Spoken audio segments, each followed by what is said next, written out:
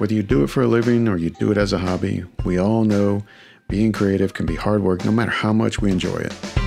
Sketch and Release is all about starting with nothing, creating something new, and sending it out into the world, no matter how good or how complete. The goal isn't perfection, but instead what can be learned from it.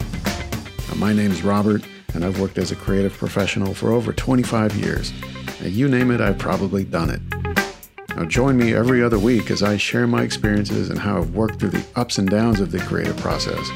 Whether it's looking for inspiration, staying productive, or just taking those lessons and applying them to everyday life.